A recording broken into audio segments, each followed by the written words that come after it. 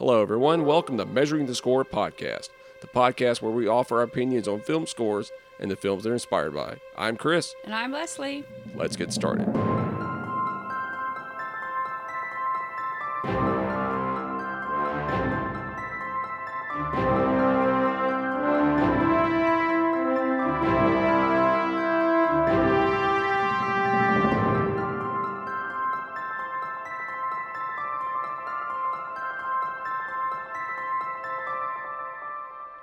Hey everyone, welcome to episode 12, and today we're going to be talking about Bad Boys, the 1995 Michael Bay film, which was his first movie, starring Will Smith and Martin Lawrence, and it was the start of the Don Simpson, Jerry Bruckheimer sound. But before we start, we're going to be talking about what we've been listening to. Now, we've got a lot because we actually skipped a week as far as recording-wise. Episode-wise, never even noticed anything. So we've actually been listening to a lot, but we also have something together that we're going to talk about. So Leslie, what have you got? What have you been listening to? I have been listening to the Mortal Kombat score for the new movie that's about to come out. And I have been listening to the SpongeBob score. Oh, the Sponge on the Run by Yes, Hans Zimmer. By Hans Zimmer. Yeah. I also listened to the Mortal Kombat score. I'll listen to the full thing, and yeah, it was, I got to be honest with you, I thought it was great, but there were a lot of moments in the score, listening to it on its own, I'm like, it wasn't as big as I thought it would be. There was a few moments that I noticed listening. I didn't get all the way through, but there was a few moments that I noticed that were somber sounding. And I'm like, this Right. doesn't make sense. But Like, we haven't seen the movie. But I mean, it starts off with Benjamin Wallfish's very awesome rendition of the Techno Syndrome, which has become widely known as the Mortal Kombat theme. And he actually uses that theme and it's kind of peppered it throughout the score, which is great. But then it goes into another piece called Hanzo, and I believe that's the story of Scorpion. I haven't seen the film yet, but by the time this episode releases, the film's already been out and everything else. But it was very somber, like you said. yes. So I don't know if they're going to cover his backstory in the movie. I would think that they would, considering that kind of seemed like a sad, somber, sappy piece of music, in my opinion. Well, and it sounded great too. I really liked the music, but there are a lot of moments in the action cues where it was kind of, I don't know, there was like a little bit too much digital synthesized sounds in there, and I'm really curious as to what's going on with the movie. Overall, I like the score, but the one thing was it didn't have a very definable theme to me. Well, Whereas it could be, though, because, Mortal Kombat, you have different fighters. That is and true. And each fighter may have its own theme. We haven't picked up on that. There was a lot of tracks in there where it was like Lord Raiden, Liu Kang, Mhm. Sonya. So I think that's what he was trying to do. So that might be the case there. Also listen to the score to the film Dreamcatcher by James Newton Howard. The old Dreamcatcher? Yeah, the Stephen King film. And the film itself was terrible. I've never watched it. It was a great cast. You got Thomas Jane, Jason Lee, Morgan Freeman, Tom Sizemore, and Damian Lewis was another one. A great cast. For some reason, I thought you were going to say Tom Selleck. I'd be like, what? Yeah, Tom Selleck's in I'm this. sorry. No, it was my bad. it was a terrible movie. It really was. And the screenwriter and director was Lawrence Kasdan, who, if I remember correctly, wrote the screenplay for The Empire Strikes Back. So, I mean, it had all the makings of, to be a great movie, but it was terrible. But the score was really well done. And So you're saying that the movie was so bad that the score could not save it? yeah, pretty much. That's And James sad. Newton Howard said in the booklet that he wanted to experiment with this film. The director came to him and said, I want a really weird score. And to me, there was a lot of weird moments in there, but it was not weird enough to the point where it was not an enjoyable score. So much fact that Varese Sarabande released a deluxe edition on digital for the first time this past week. And I was a big fan of the retail version. So this is the first time I've listened to a deluxe edition where there are a lot of moments in the score that were changed from the retail version. So, what if you had somebody come up to you and say, "Okay, Chris, I want you to make a weird score." In your mind, constitutes as a weird score? I really don't know. Because sound is sound. I have made a weird score before. I gotta admit this. It was for a short film. It was like a 9-minute short film. Cannot remember the name of the movie. And the guy said, just make something weird. I was like, okay. And I started bringing in like a lot of world instruments, a lot of hand pan stuff. But that's not weird. That's the way I was tribal. the way I was using it was weird. I was stretching the notes out, and it's a weird score. But when I think of weird, what comes to my mind is the theremin. For whatever reason, the theremin pops in there. A theremin can, it can be used to identify weird. So yeah, and I actually had to do that once. There was a short film I scored called Head. It was from a director, a friend of mine, and I scored the entire thing, and then the producer came in and was like, "Hey, let's have him go back through and add a theremin in there." Oh yeah, I remember you doing that. Yeah, and the score was very serious. So I was going, how is that going to work? How am I going to add a theremin in there and make it scary? And it was very, very hard to do that. Because I had to, because the theremin I have is digital. I mean, it's software. It's not a real theremin. So I had to go back in there and really mess with it and everything else. I made it work, but ultimately I told him, I said, look, I don't think this works for the film. I mean, it sounds great, but this is not what you want for this movie. Because you're not going to be taken seriously. I got it to work to make it sound serious. It just did not work for the film itself. So ultimately they agreed with me, but like they said though, they say it sounds great, we love it, but it doesn't work. It doesn't work for the movie. But that's in my mind, when you say, okay, we want this to sound weird, let's bust out the theremin, everybody. Let's get weird. Every time I hear a theremin, I think of Ghostbusters. Well, I think of Ghostbusters, but I also think of like Mystery Science Theater or 1950. Yeah. Yeah. Alien movies. Yeah. Definitely. Another thing that is kind of interesting that both of us have been watching is the new Are You Afraid of the Dark? And growing up, Snick, Saturday Night Nick, it was, the Are You Afraid of the Dark show came on, and it was basically the teen version of The Twilight Zone. I love the Midnight Society. I love the stories they told. And this new version still aims at the teenagers. It still has that teeny bopper kind of conversation.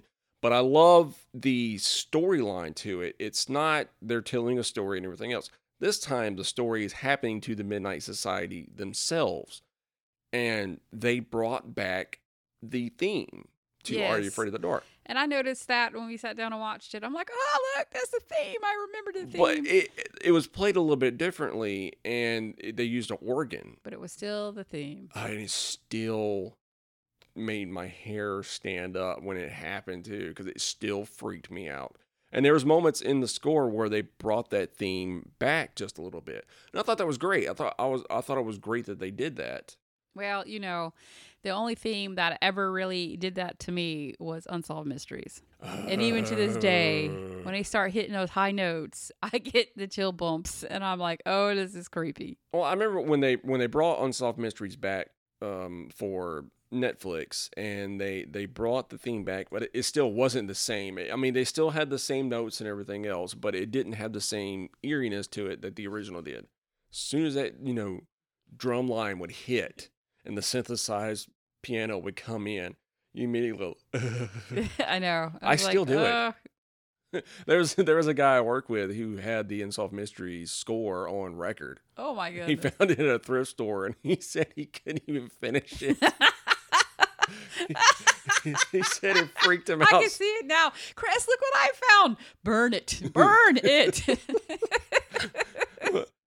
we were sitting around at work one time, and we're sitting there talking about that theme, and all of a sudden I pulled it up on my phone and started playing it. Everybody's going, no, turn it off, turn it off, turn that off. The composite sketches used to get me. That creeps me out. The grays. Yeah. Oh, can't stand that. No. Yeah. Anyway. We regress. Yeah. So, like we were talking about today, we're going to be talking about 1995's Bad Boys. Now, what was your first interaction with this film? What was the first time you saw this? With you a few years ago. Wow, that really was the first time. Yeah. I didn't. Look, I don't I remember. don't watch much TV, and I did not watch many movies. I was a bizarre child. No, I that's not didn't bizarre. stay in front of the TV. I still don't watch much TV. You can attest to that. I don't turn the TV on during the day. I do not watch TV. And so I remember telling you the first time, hey, I've never seen this movie. And you're like, what? That's right. Yeah, you did Yeah. tell me.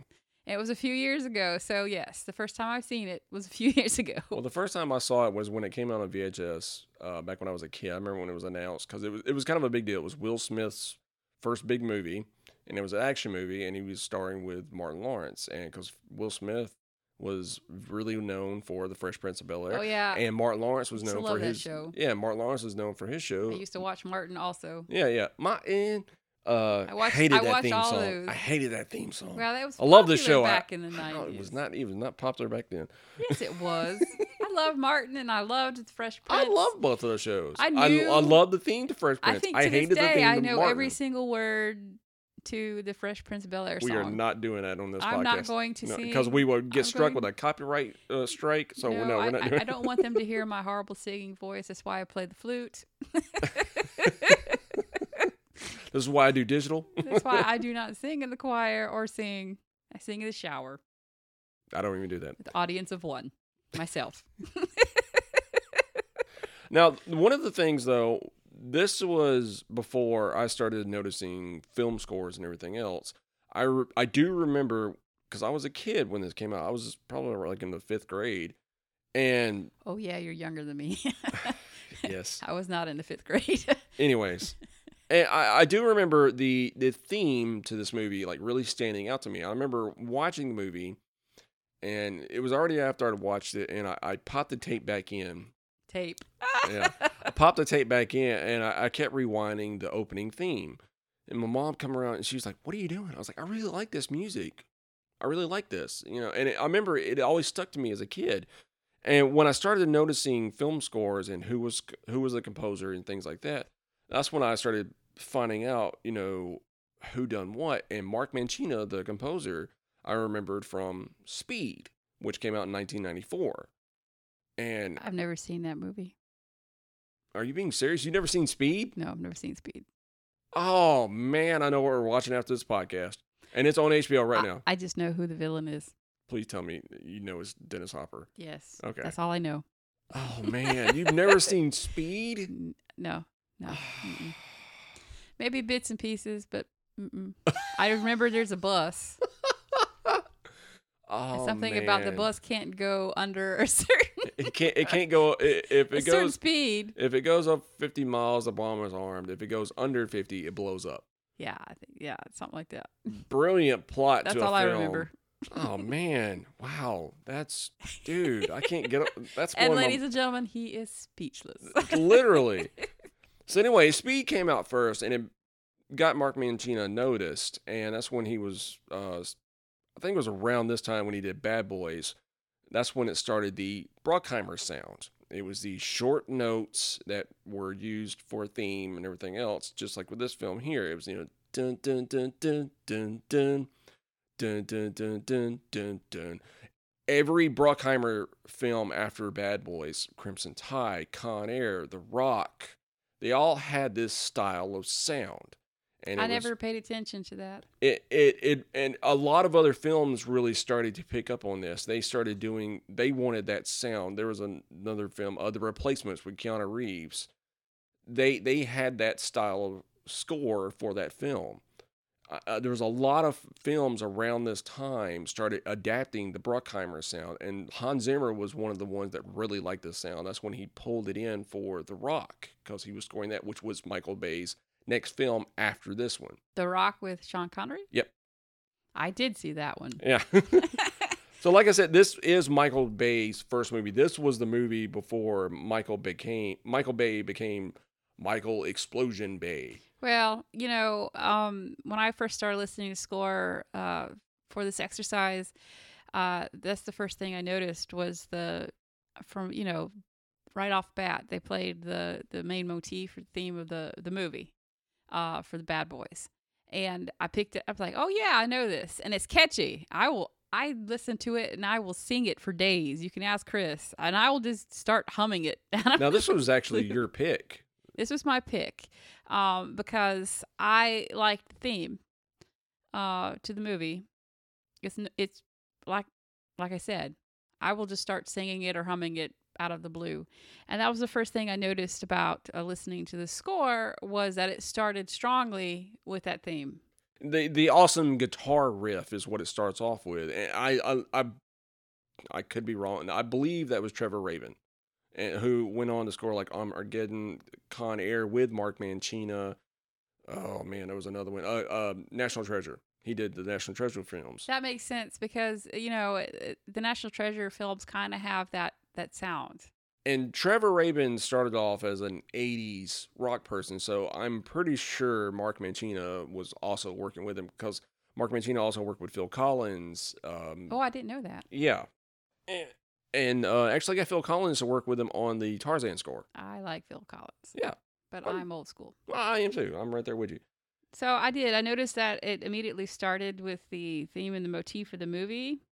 And then that the score had kind of like this Miami Vice feel to it. Which makes sense because the film takes place in Miami. And so when you start watching the film, which we'll get to in the movie, you can understand that. But when you just listen to the score, it kind of has this, Miami Vice action feel to it.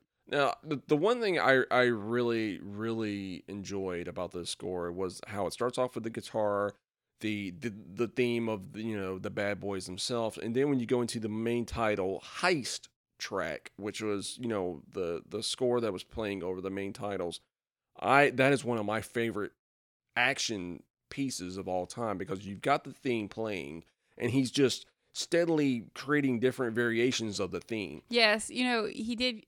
My favorite is the JoJo score piece. All right. It says JoJo, and it's because he reworked that theme, and he, as you just mentioned, he's reworked the theme throughout the whole score, but he's reworked the theme, and it's got this Caribbean feel to it. The steel drums. With the steel drums, yeah. And I absolutely loved it because it reminded me of, going on vacation to an island, and you hear...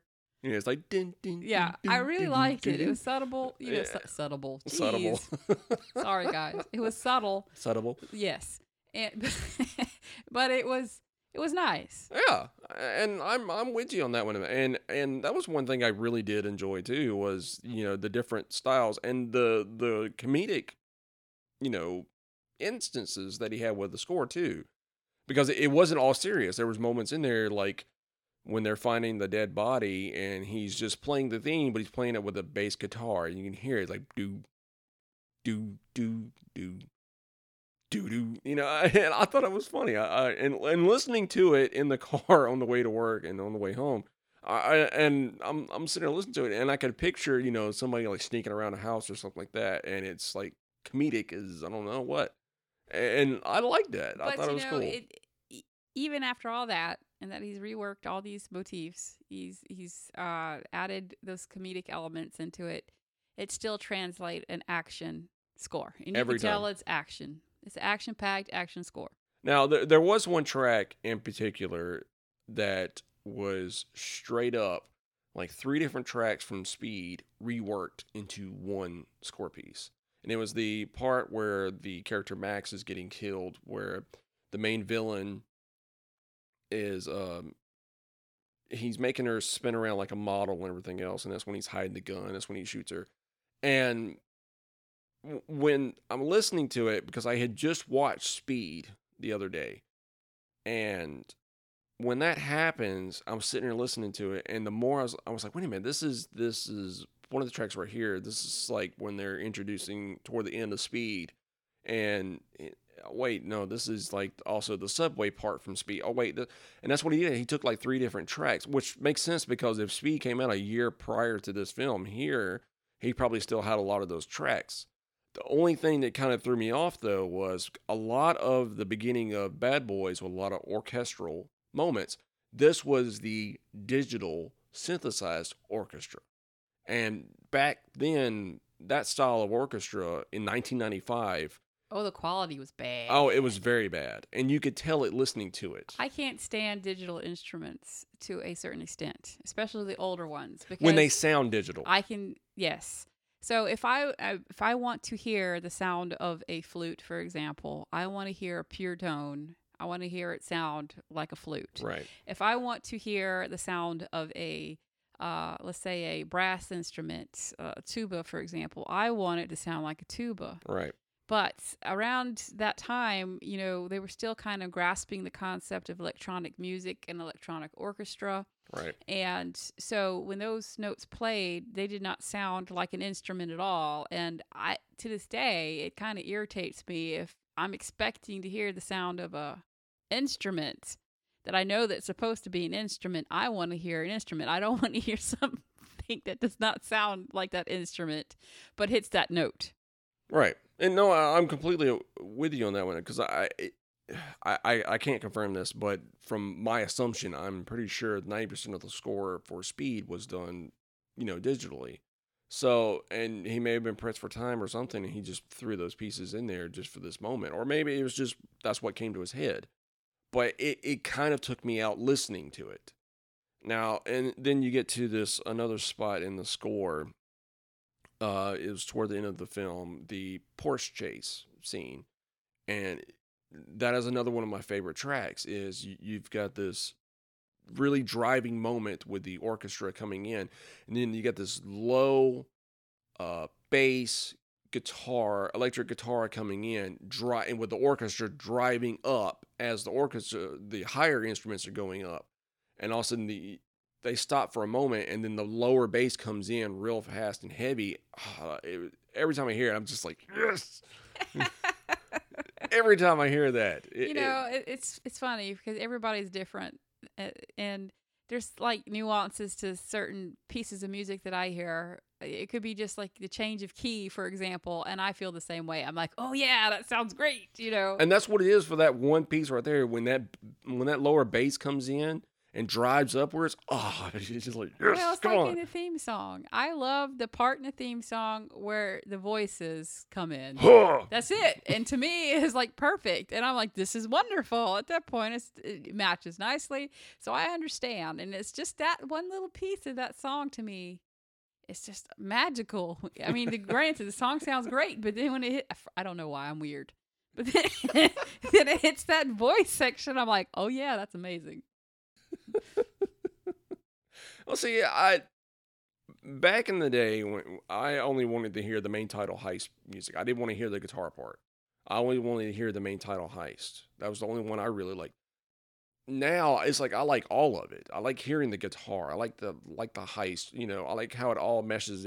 You've learned to appreciate. Yeah, I've learned to appreciate. I love to appreciate. I'm gonna preach this. I'm gonna preach. Anyways, I've had way too much coffee. You have, and it's my fault. I fixed you a tumbler of coffee. Yeah, it was not a normal cup. It was like a full tumbler of coffee. So, and there was like a lot of sugar. And this is late at night, guys. So yeah, we normally record a little earlier than this, but not tonight.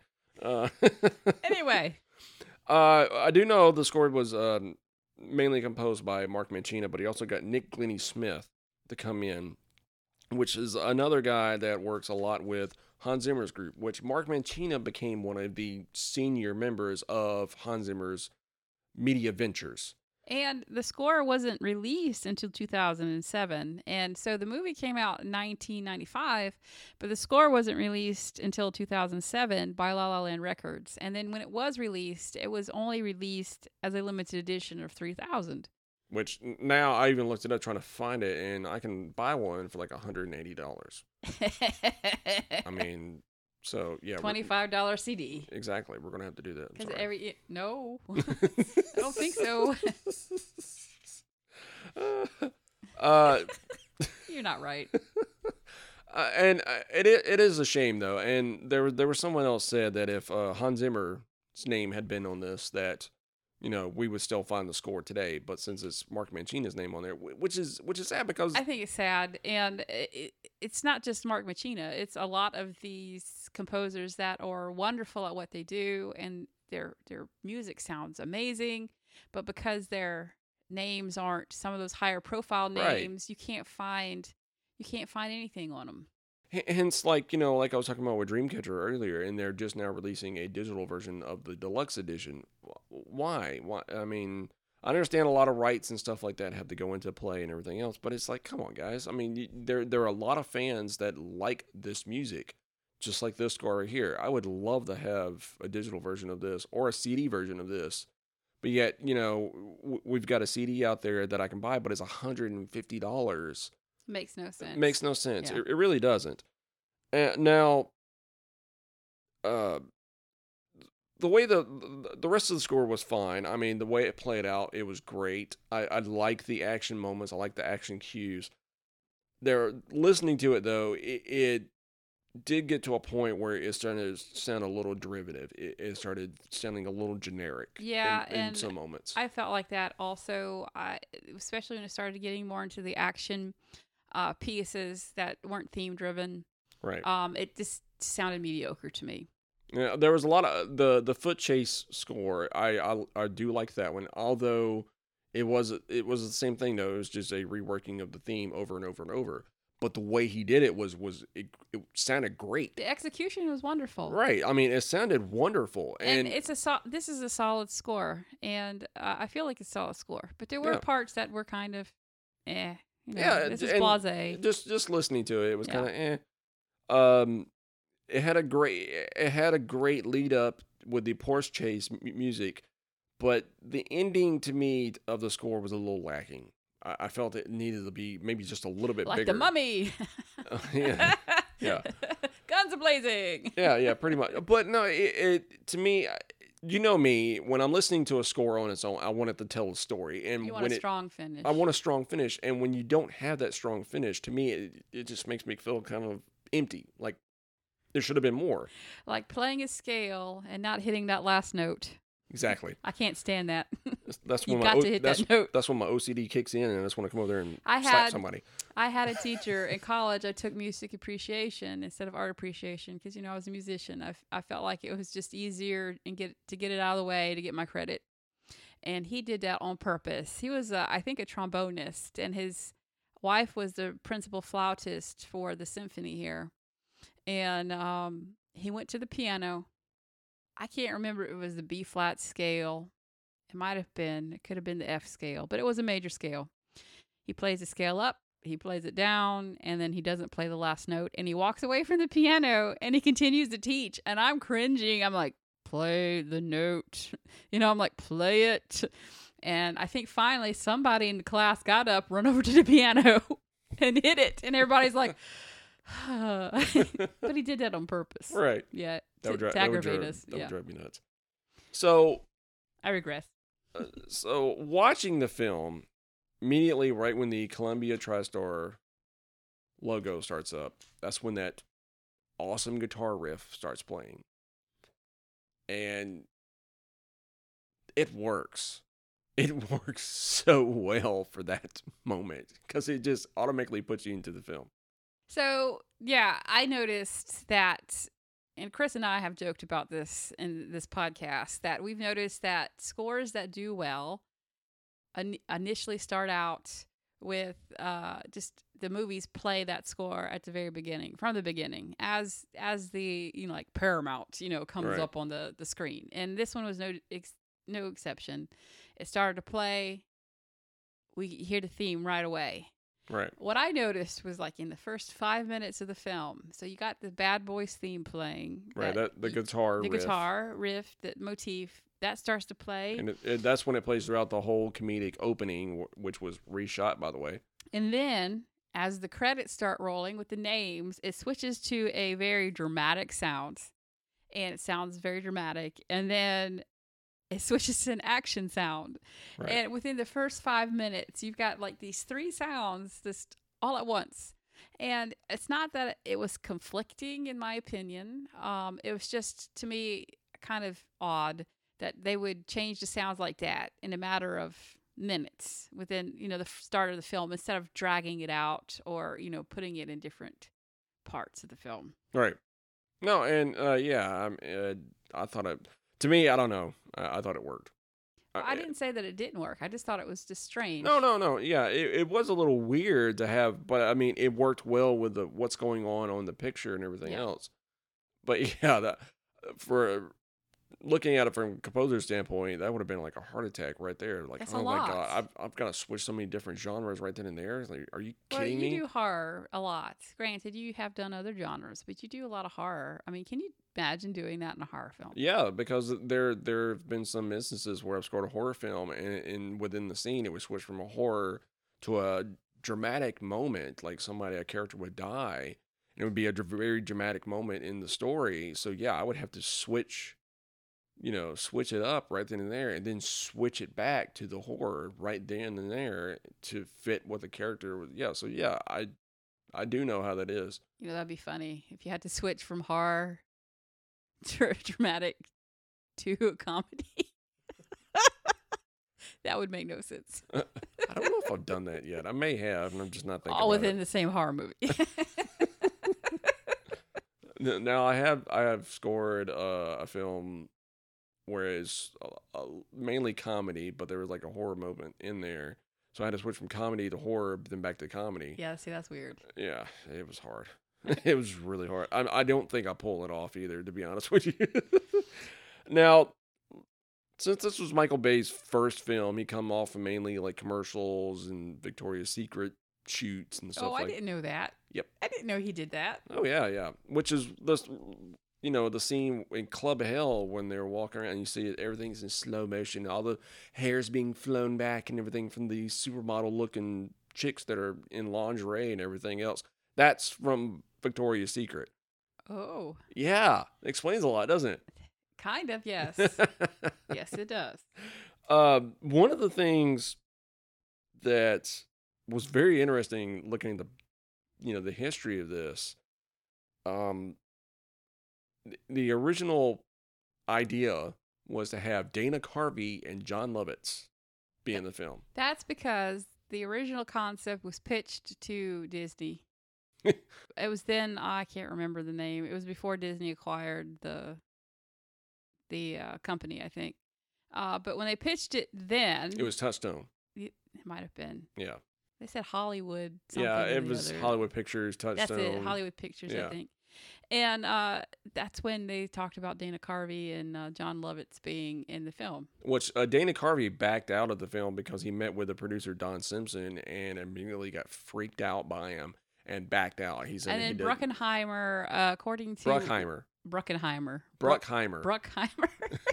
Not Bruckenheimer. There was no I want to add that Ian. extra syllable. There is no E-N in there. Anyway, it's just Bruckheimer. Mr. Bruckheimer. Is that better?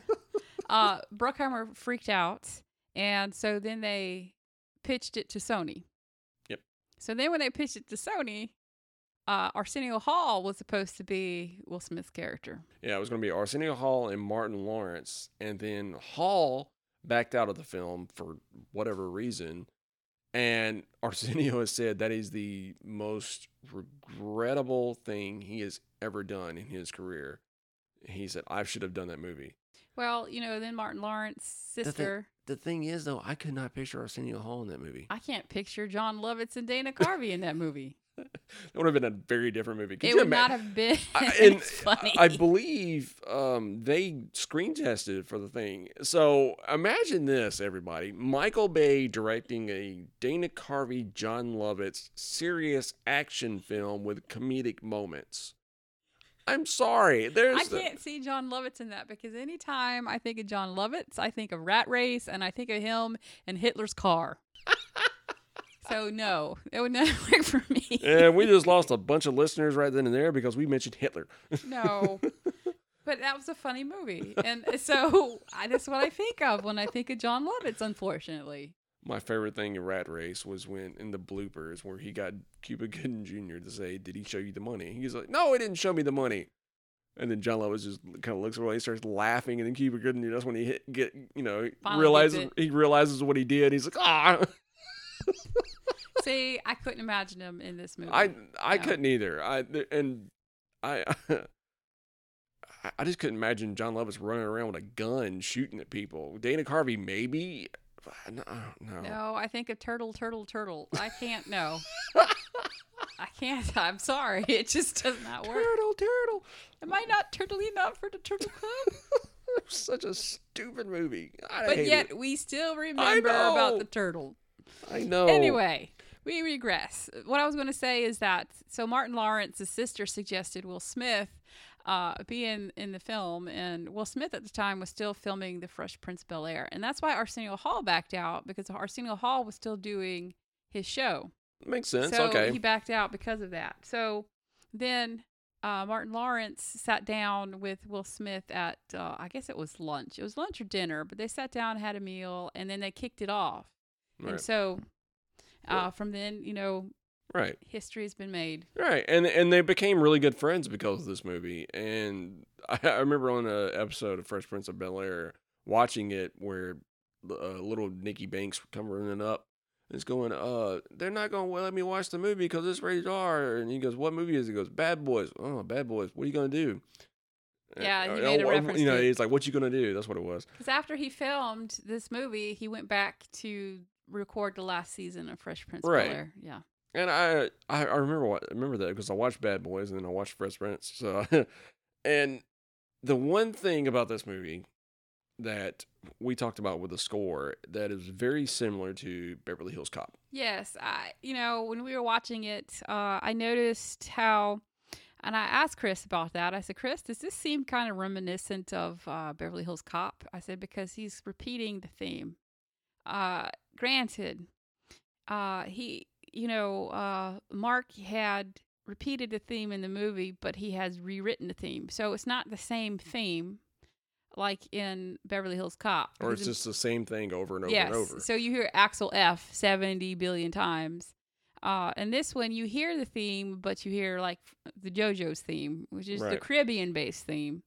Or you hear the comedic bass guitar theme. Yeah, when they find the electric dead body. Guitar, or the very serious action theme.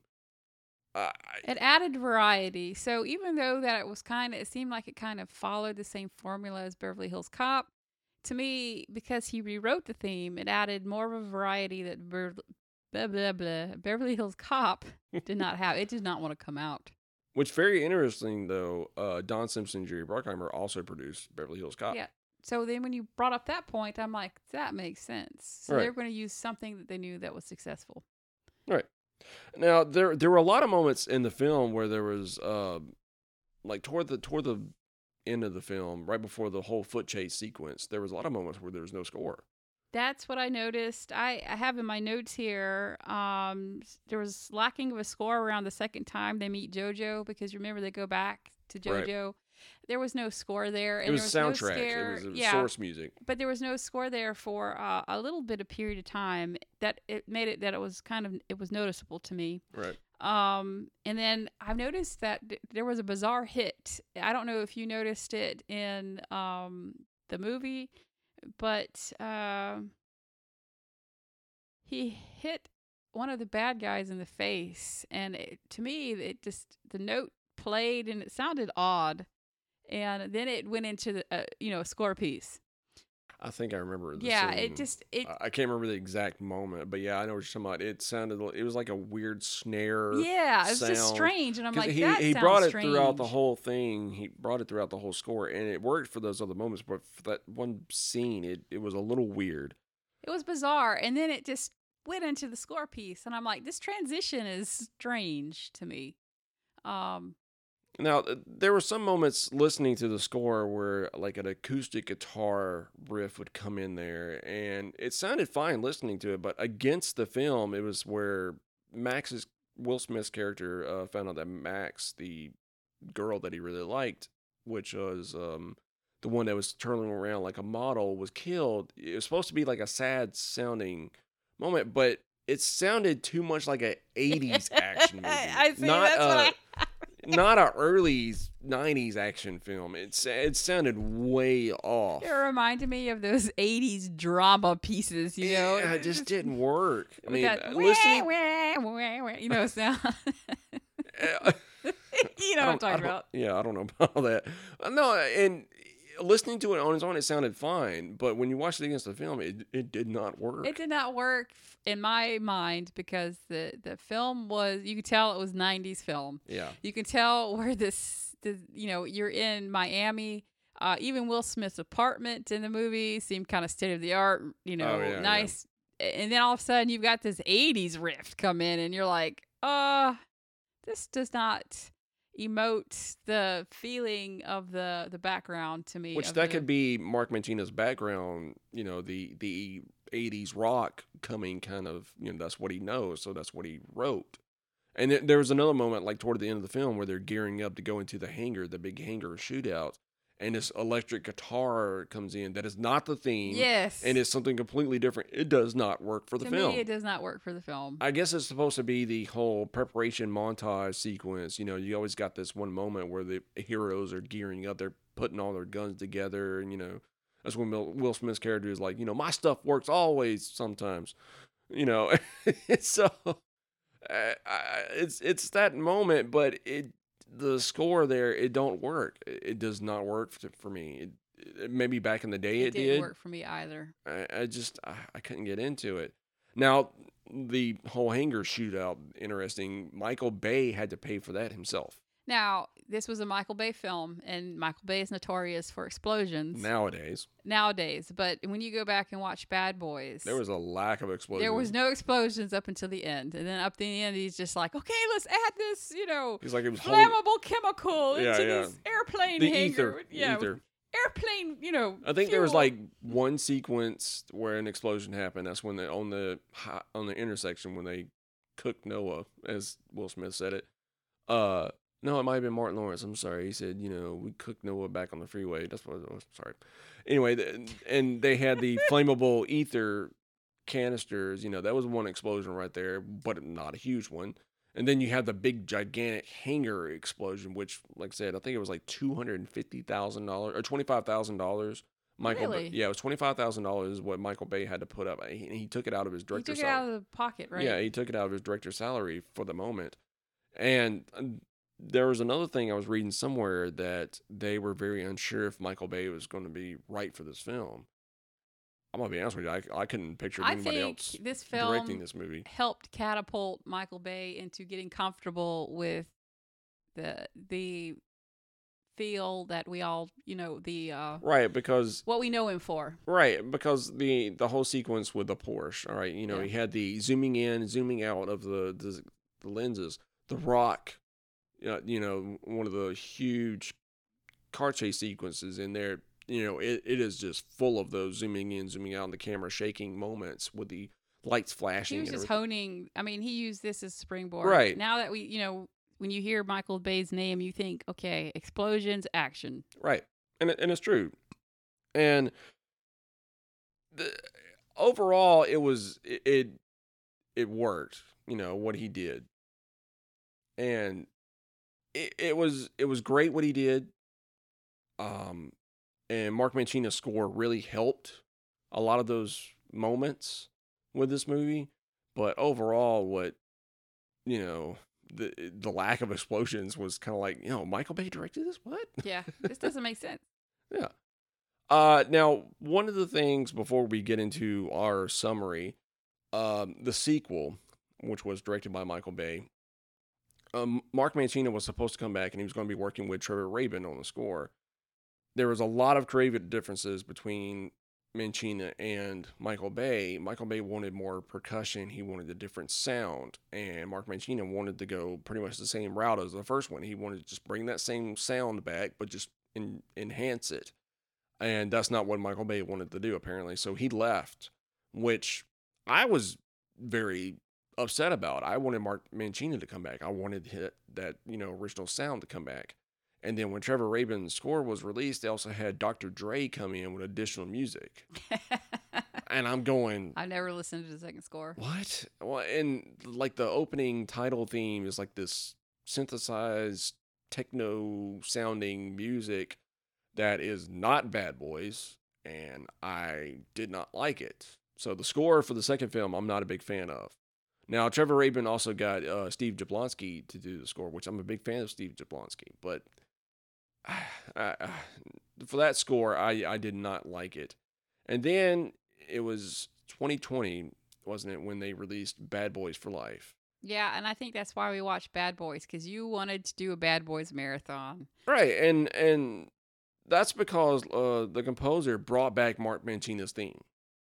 And I wasn't the only one that was excited about it. There was a ton of people excited that they were bringing that theme back. And what he did, he basically brought the guitar riff theme, and it sounds note for note just like the original. I mean, well, I would hope so. I mean, no, and I'm talking about it sounds exactly like the original. Maybe it sounded a little updated, but I mean, it was like they just got Mark Mancini to come back and okay, we need sheet music. Yeah. I mean, it was fantastic, and the score is really good. I liked what he did, but out of all three of them, I still go back to the original. I still like the score for the original film. So we got to fork up the $150 for that CD. What? I don't know about that. I don't think she's going to go for it, guys. No. So as always, whenever we do these, we base it off of three different criteria. Does it work for the film? Yes and no. Yeah. That's for me. Yeah, I'm going to say yes and no. I'm kind of middle of the road, and the reason why is that I felt like the score was kind of mediocre, and I don't mean that in a bad way. You do have this memorable theme. He's reworked the theme throughout the movie, which I think sounds amazing. But then when you start getting into the action pieces in which you might want to hear variety, there really isn't much variety there. And so I could imagine a different sound come in those pieces there. The theme, I think the theme works perfect for the movie. But unfortunately, in my opinion, now this is my opinion, guys, when you have a score, you look at it in its entirety, not just a theme, but you got supporting music and supporting pieces. And so I feel like those could have been amped up. I feel like they needed to take out those 80s riffs in there and put something else in there. And then I feel like that one bizarre hit, I'm about to sneeze, I think. Hold on. Sorry, guys. It's allergy season in the South. It's pretty bad. Anyway.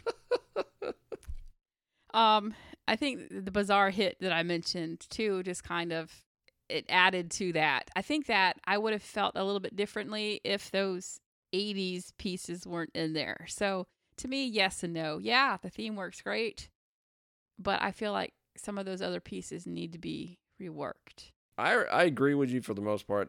But except for like the action sequences, I think a lot of the action sequences to me they worked. I liked it. I didn't say they didn't work. I just said they were mediocre.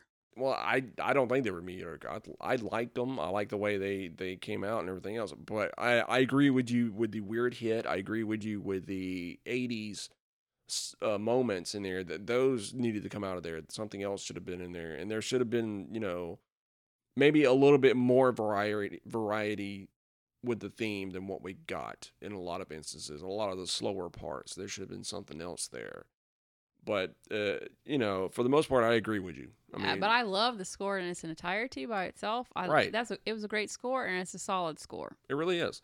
Now, what are some of your favorite moments with the score and some of your favorite scenes? At the very beginning, with the food in the car, I just love that scene. I don't know why. That was actually shot after the film. The Sony said they needed something else in there to beef up the comedy, so they shot that whole thing after the film was completed. Oh, that's amazing. I didn't know that. But yeah, I love that scene, because they're driving down the road and he's in this nice, is it a Porsche, I think? Yeah, it was a Porsche. A very fancy Porsche, and you hear Martin Lawrence eating a burger and fries in his car. And he's like, "Are you eating in my car?" sort of thing. And that's when he dropped the fries all down. Then he drops the fries all in the car. I think I love that scene. It's just funny. What were some of your favorite score cues? I told you earlier, my favorite score cue was when in the theme. We've talked about it, especially when the Right. voices come in. And I really love that theme. And my favorite though, I would say, is JoJo's theme when Right. you had the Caribbean sound. Right. You know, score wise. Score-wise for me, of course, I really like the main title, Heist. But there was another one. It was for the opening part, and it was when they're going to the police station to find out that all the drugs have been released, and you got this.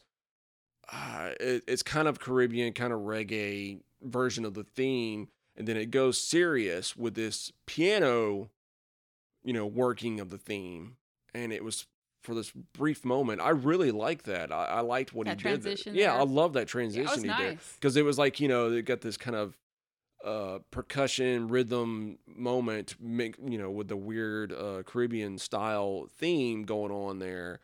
And then all of a sudden it transitions very, very smoothly into this very serious piano dramatic moment. And I was like, hey, this is great. I really like this. Yeah, I think that's good too. It was wonderful. Now, overall, do you think, for our third criteria, do you think there could have been anything done differently? Yeah, we mentioned it when we talked about the first point, and I think that they just need to remove those 80 guitar feeling pieces To me, completely. Yeah, to me that kind of hurts the film. It Just really a little does. bit as far as the score Now, wise. could you picture a different score in this? Now, a totally different score for this film. And pieces, not that's why I said yes or no at Right. the first one, because I don't think the whole score needed to be rewritten. I could imagine different pieces kind of intermingled with the score Right. to amp it up, to make it sound amazing, to take that score to the next level. I feel that way. But as far as replacing the whole score with another score, no. Mm-mm. Me either. So that is our thoughts on Bad Boys. Now, next episode is another Will Smith film, Independence It's Day. the next one that he filmed. Ironically, we didn't know that when we were going Yeah, through we the had list. no idea. And and it's Independence Day, and I love that score, so I cannot wait to start talking about that one. I started listening to it already. Normally when we close this out, we start talking about social media. Before we do that, though, I want to give a quick shout out to Cheap Seat Reviews. I've been talking to these guys on Twitter, and I've been listening to their stuff. Seriously, guys, if you're not listening to them, go check out their stuff. They got a lot of hilarious reviews on there, and I listened to their Godzilla vs. Kong. That was great because a lot of their points was the same thing that we were thinking when we were watching the movie. So yeah, it was great. I loved it. So yeah, seriously, go check those guys out. Also, we're also kind of kicking around the idea of doing a Patreon. Now, we're not really too sure of what the rewards would be or the earnings or how much. We're still trying to figure this all out. Let us know. You can contact us on Twitter, Facebook, Instagram. Mainly on Facebook or Twitter is where you best reach us. Seriously, we're kind of on the fence about this, if we should do it, not do it. We're thinking about doing some bonus episodes. Possibly more film scores, or maybe video game scores. I don't know how that's going to work because I also have another podcast I'm probably going to start doing with a bunch of friends of mine, which we'll talk about that another time. But I don't know. I mean, what do you guys think? Do you think we should do it? What would you like to hear? Would you like us to keep doing film scores? Would you like to do video game scores? Something else? Let us know. Send us an email, measuringthescore@gmail.com. Like I said, Twitter, Facebook, Instagram. Also, leave us a review. Give us a rating on wherever you listen to podcasts at. We're on Apple, Spotify, pretty much wherever you listen to podcasts. And give us a review and let us know what you think of the show. Good, bad, whatever. We'll take it. Like us on Facebook. You can leave us a comment on Facebook. You can message us on Facebook. We do as Chris says, all the social medias. All the social medias. We really do. The main ones that you can really catch us on is Facebook and Twitter. We even have a TikTok account. What? Yeah, you didn't know. No, Yeah. I did not know that. Yeah, I did a TikTok. I mean, we're just posting basically the audiograms that we do, but we got a few hits on there or whatever. But yeah, nothing real major. I'm not even sure. Fancy. I'm not sure if we're going to keep that one, I'm but too yeah. old school. I don't know anything about TikTok. I don't either. But as always, guys, thank you so much for listening. For Measuring the Score, I'm Chris. And I'm Leslie. Have a good one.